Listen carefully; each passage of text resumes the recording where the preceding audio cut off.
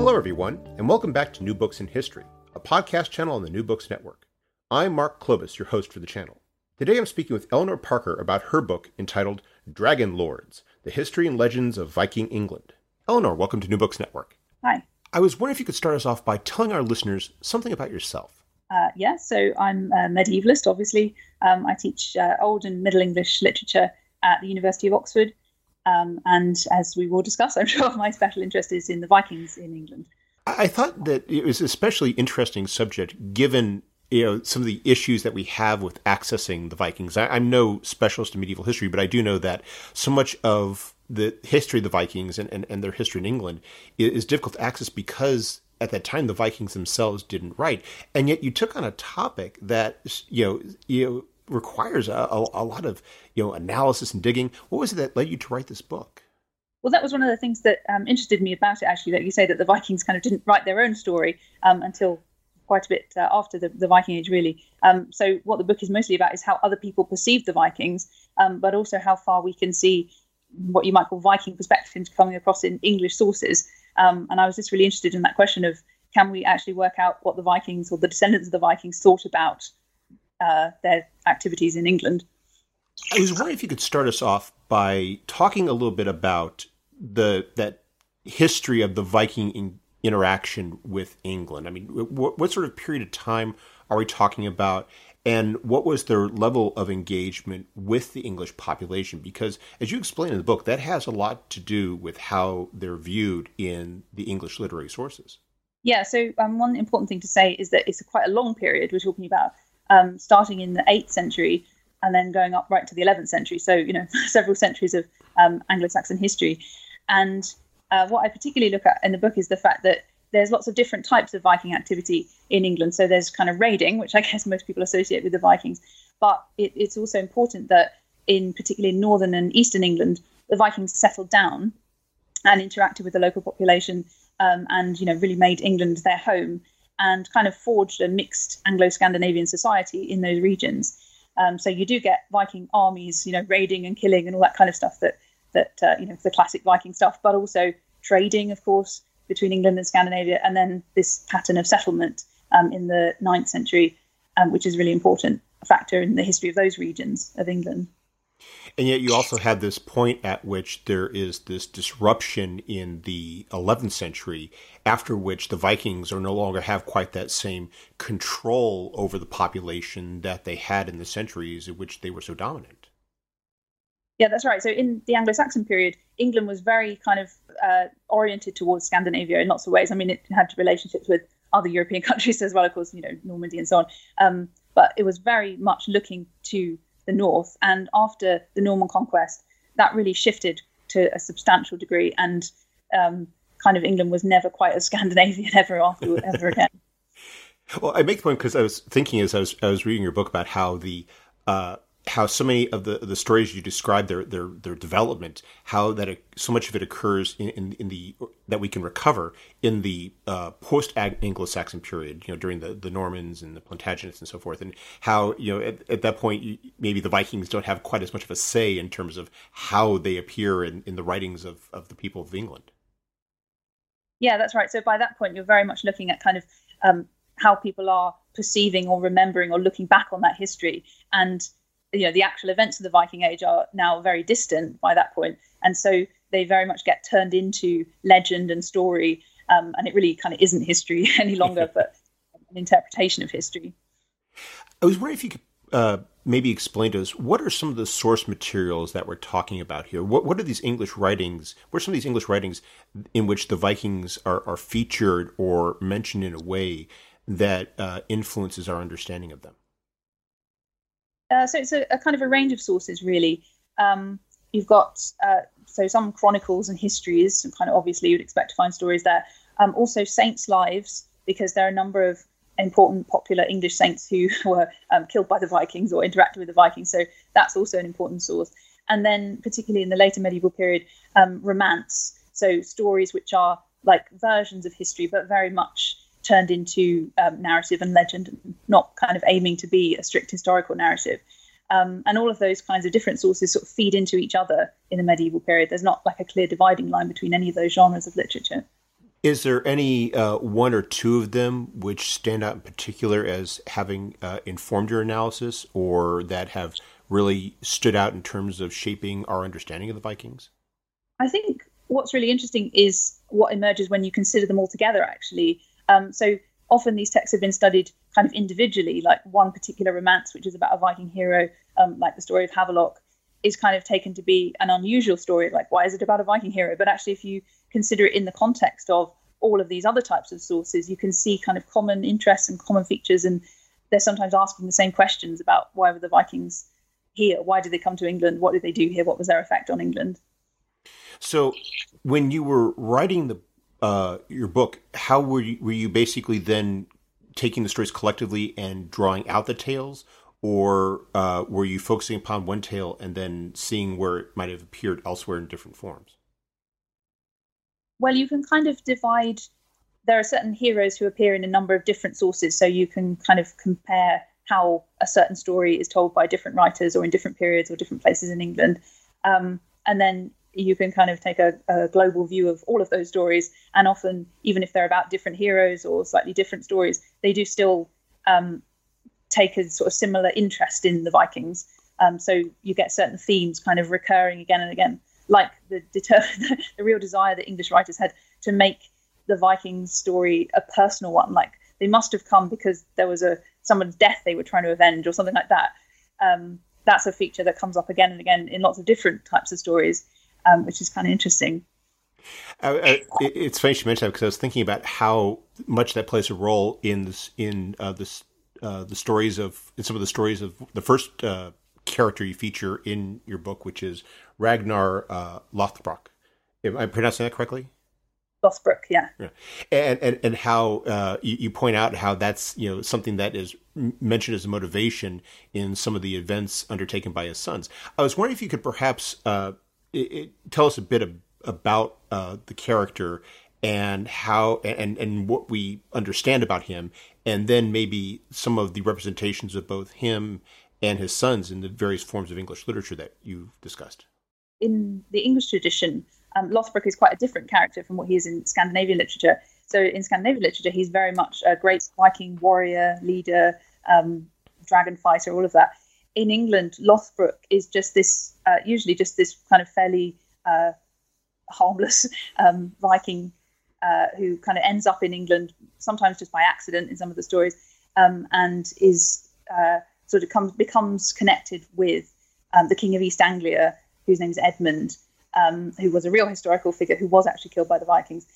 And so these stories about Lothbrok are sort of reinterpreting Edmund's death by, in one of the most common versions of the story, he's kind of friends with Lothbrok. Lothbrok is at his court, and Lothbrok gets murdered. He's completely innocent. But when his sons find out that he's been murdered, they come and get revenge, and they blame Edmund, even though it's not really Edmund's fault either. So this is clearly a story which is sort of developing from the actual historical event of Edmund's death in 869, and yet is sort of giving Lothbrok a role in the story, and then giving his sons this fairly kind of sympathetic motive of they've come to England to kill Edmund, which is kind of a horrible thing to do, but they're doing it to avenge their father, so that sort of makes them sympathetic. And yet, as you explain, it's not necessarily a consistent story about Lothbrok and his sons that you see throughout all the various mentions of him in medieval literature, that there are variations and twists upon it. What's going on there? Well, I think it's just when you see variations of that kind, it's evidence that the story is being told. It's being shared maybe in oral tradition as well as in written sources.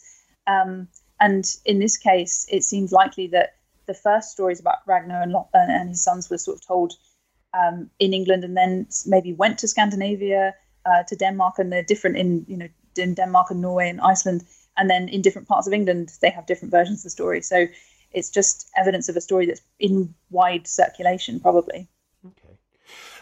I'd like to move on to the next figure you feature, and that's again, if I apologize if I mispronounce, is it Siward? Siward.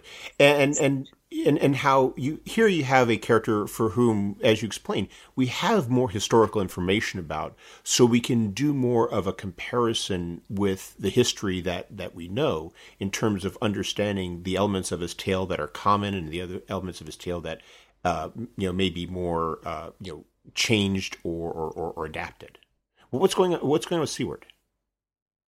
Yeah, so again, in this case, you've got someone who was a real historical figure. In this case, in the 11th century, he was a Scandinavian earl in the time of King Canute, and he was Earl of Northumbria, which was a very large and important kingdom, earldom in England. And sometime after his death in the 11th century, maybe the 12th or 13th century, you get a story being told about him, which is clearly unhistorical. So, for instance, it says he's descended from a bear.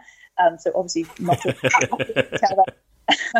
And also has other stories about him fighting dragons and having this kind of prophetic encounter with someone who may or may not be Odin, kind of telling him how to go and make his fortune in London and all that kind of thing. So that's clearly a legendary story, and it's made up of elements which sort of belong to Anglo-Scandinavian traditions and narrative legends. But clearly somebody was interested in telling this story about Siward and giving him this kind of great, saga of his own almost. And that's one of the things I found so fascinating in reading your book, which was this idea that it was what you're getting at is not just these Vikings and how they're being perceived and how those interpretations are changing, but also the flip side of it, which is that you have these English authors who are seeking to engage with this element of their past, even though as time goes along, it become and we start the Normans come in and England has that orientation more towards the more southerly part of the continent, about how it's becoming an increasingly alien part of their past.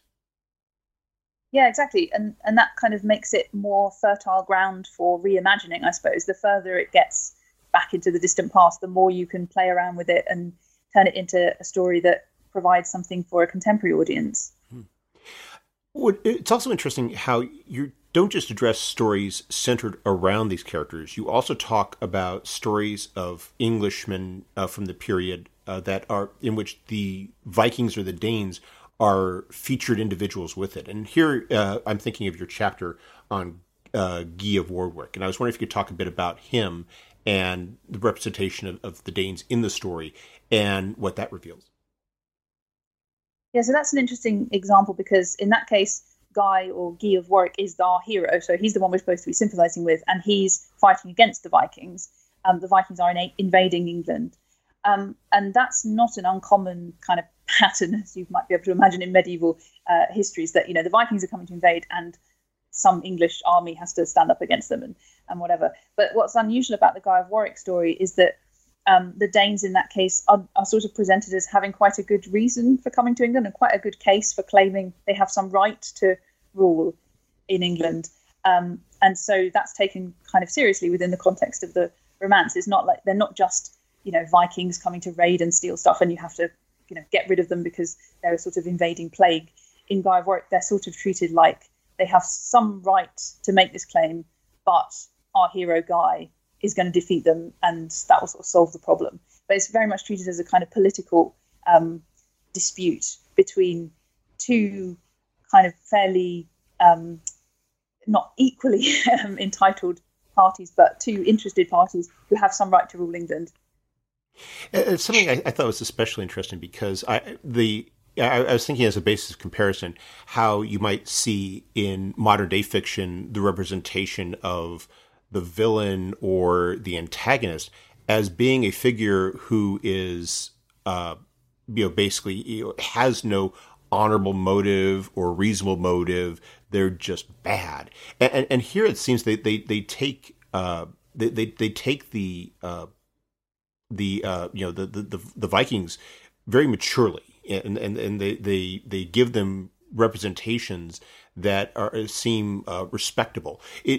Was there any effort to tie it to any sort of historical evidence, or to what degree did these sometimes were they made out of whole cloth? I think very often they're quite a long way away from the historical sources, or rather from what really happened. But what's quite interesting is, I guess these stories do reflect that England's history with the Vikings is very complex. It isn't a straightforward story of good and bad. Some people are happy to tell it that way, but a lot of other writers seem to recognize that actually this is a history which sometimes is violent, but often is also about peaceful settlement and coexistence and integration and so on as well. So it is a complex story, and some writers are prepared to acknowledge that complexity, I think. I'd like to turn our attention now to the story of Havelock, which you've already mentioned in passing. What does it have to say about the Danes and their presence, and how are they represented in the story? So Havelock is an example of a story so it's an incredibly popular story as far as we can tell, especially in Lincolnshire and in the East Midlands in the Middle Ages.